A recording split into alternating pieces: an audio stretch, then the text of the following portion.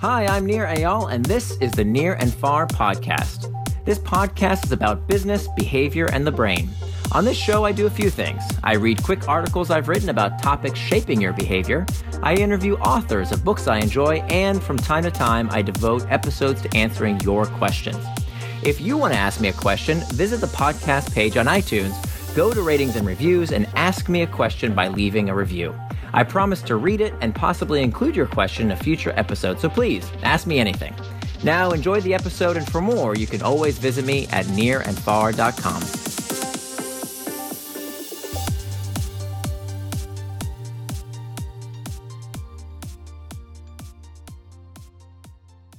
Four Simple Things I Did to Control My Bad Tech Habits by nearandfar.com.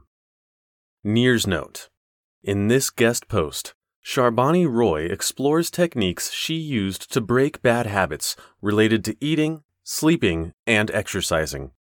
Sharbani blogs at sharbaniroy.com, and you can follow her on Twitter at Sharbani. It's 2 a.m., and you're exhausted, but unable to sleep. You've been cycling through Facebook, email, and other online media for hours. You want to stop, but you can't. This technology-induced insomnia will likely ruin your next day or two of productivity, and you've really achieved nothing according to your list of to-dos. Late-night surfing has become a bad habit you'd like to break, but just can't figure out how. Sound familiar? Let's take a look at some data, narrated by my inner monologue. Inner monologue. Wow, 12 a.m., I should get into bed. Lights turned off, head on pillow, check. Inner monologue. I'm a little bored. I had those articles I was going to read, and I'm not that sleepy yet. I reach for my phone. I love you, smartphone.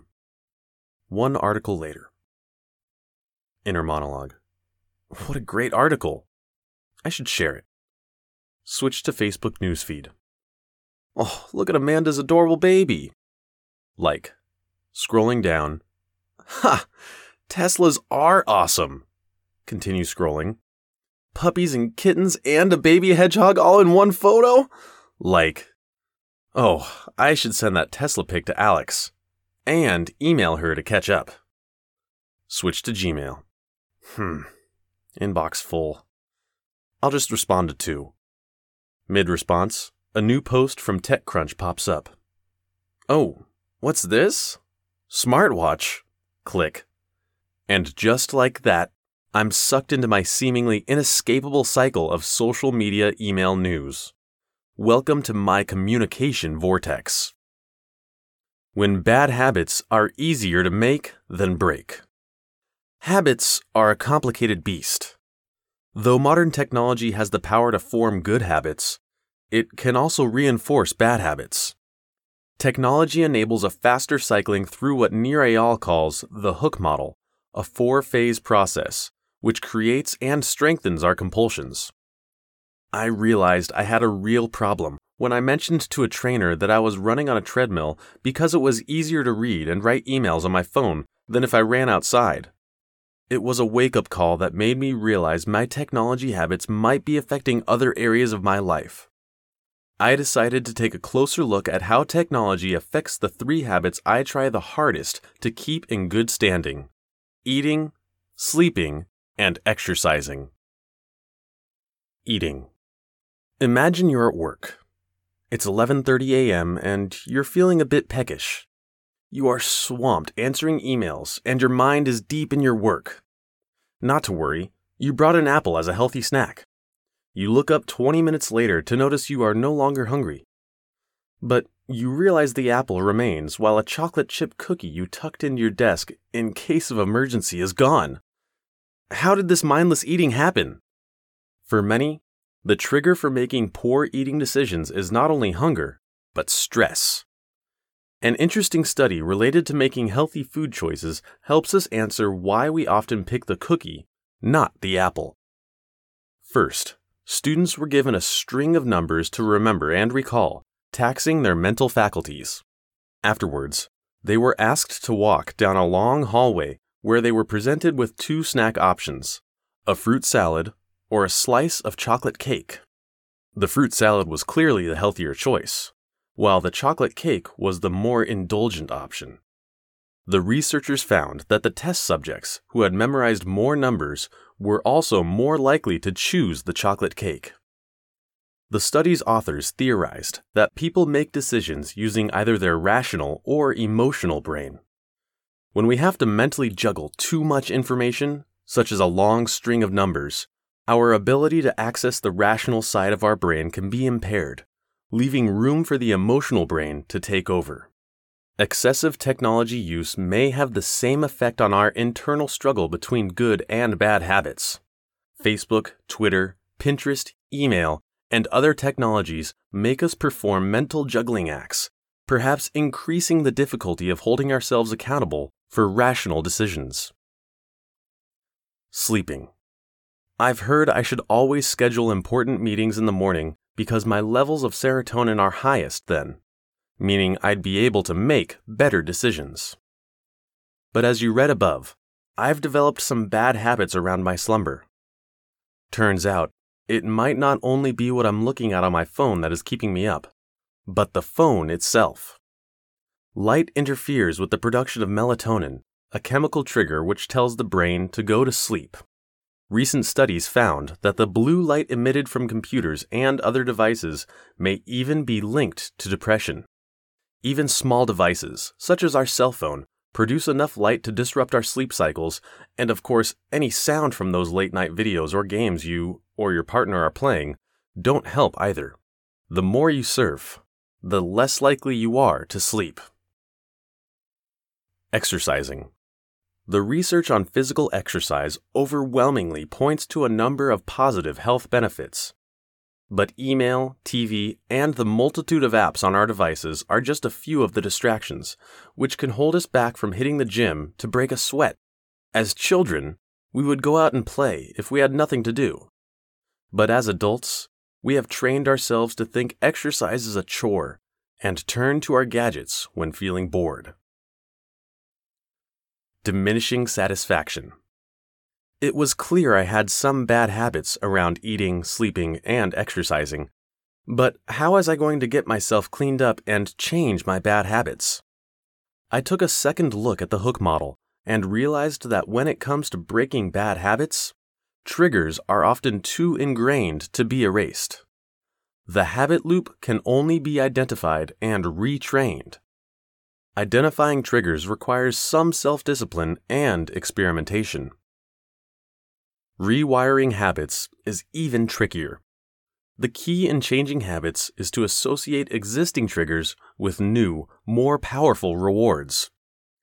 There are a few more things involved in cultivating this change, but generally, if you can train yourself to believe a reward for a good habit is more pleasurable than a reward for a bad habit, you're on an upward path.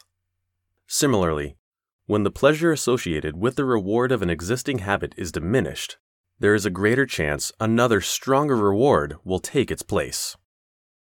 But technology can lead to a vicious cycle of diminishing satisfaction. The more technology we use, the more we attempt to cram into our days. This is often referred to as time deepening. But this phrase is misleading because filling life with more and more activities and distractions makes time and our various rewards feel shallower, not deeper.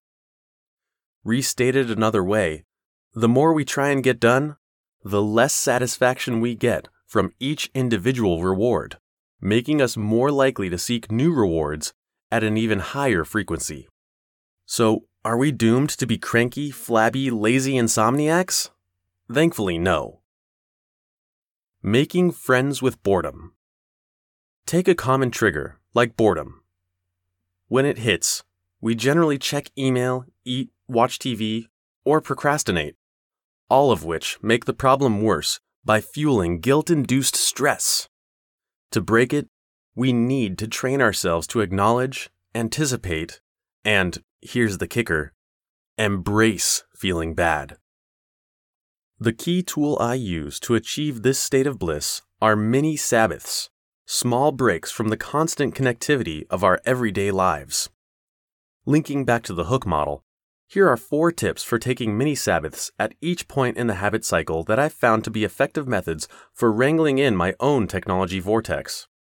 These 4 tips have given me the ability to change bad habits. 1. Anticipate triggers. Try a quick 3-minute meditation in preparation for sleep to allow your mind to embrace boredom. Disable all push notifications on your device. Leave your phone at home from time to time, particularly when going to the gym. Get a workout buddy to keep you honest. 2. Acknowledge actions. Buy an alarm clock and keep your phone in another room, not by your bed. Only keep healthy food at home so you have to go through the hassle of going to the store to get junk food. If you like to exercise to music but find yourself tempted to check email, splurge for an iPod instead of taking your phone. 3. Embrace new rewards. At bedtime, try listening to soothing music to help you relax instead of surfing the web when insomnia strikes. Challenge yourself to drink a large glass of water and wait 10 minutes before snacking. Oftentimes, you may think you feel hungry when you're actually just dehydrated. Pick a mantra. Select one positive word you want to embody and repeat it to yourself over and over again while you exercise. Envision yourself becoming more and more like that word with each additional step you take. 4. Commit to rewiring. Learn more about your own hooks and commit to understanding your weaknesses. Track how you spend your time by using software or recording with pen and paper. Regardless of how, take the time to learn as much about yourself so you can be more effective in making lasting changes. Be kind to yourself. Acknowledge that you will fall into old habits from time to time and let yourself get back to your new healthier routines without the self-inflicted guilt, which can often trigger stress and cause bad habits to return.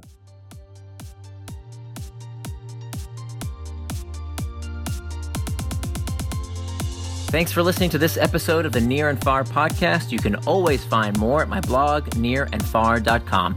And don't forget, if you have a question you'd like me to explore in a future episode, leave me your question in the form of a review for the podcast on iTunes.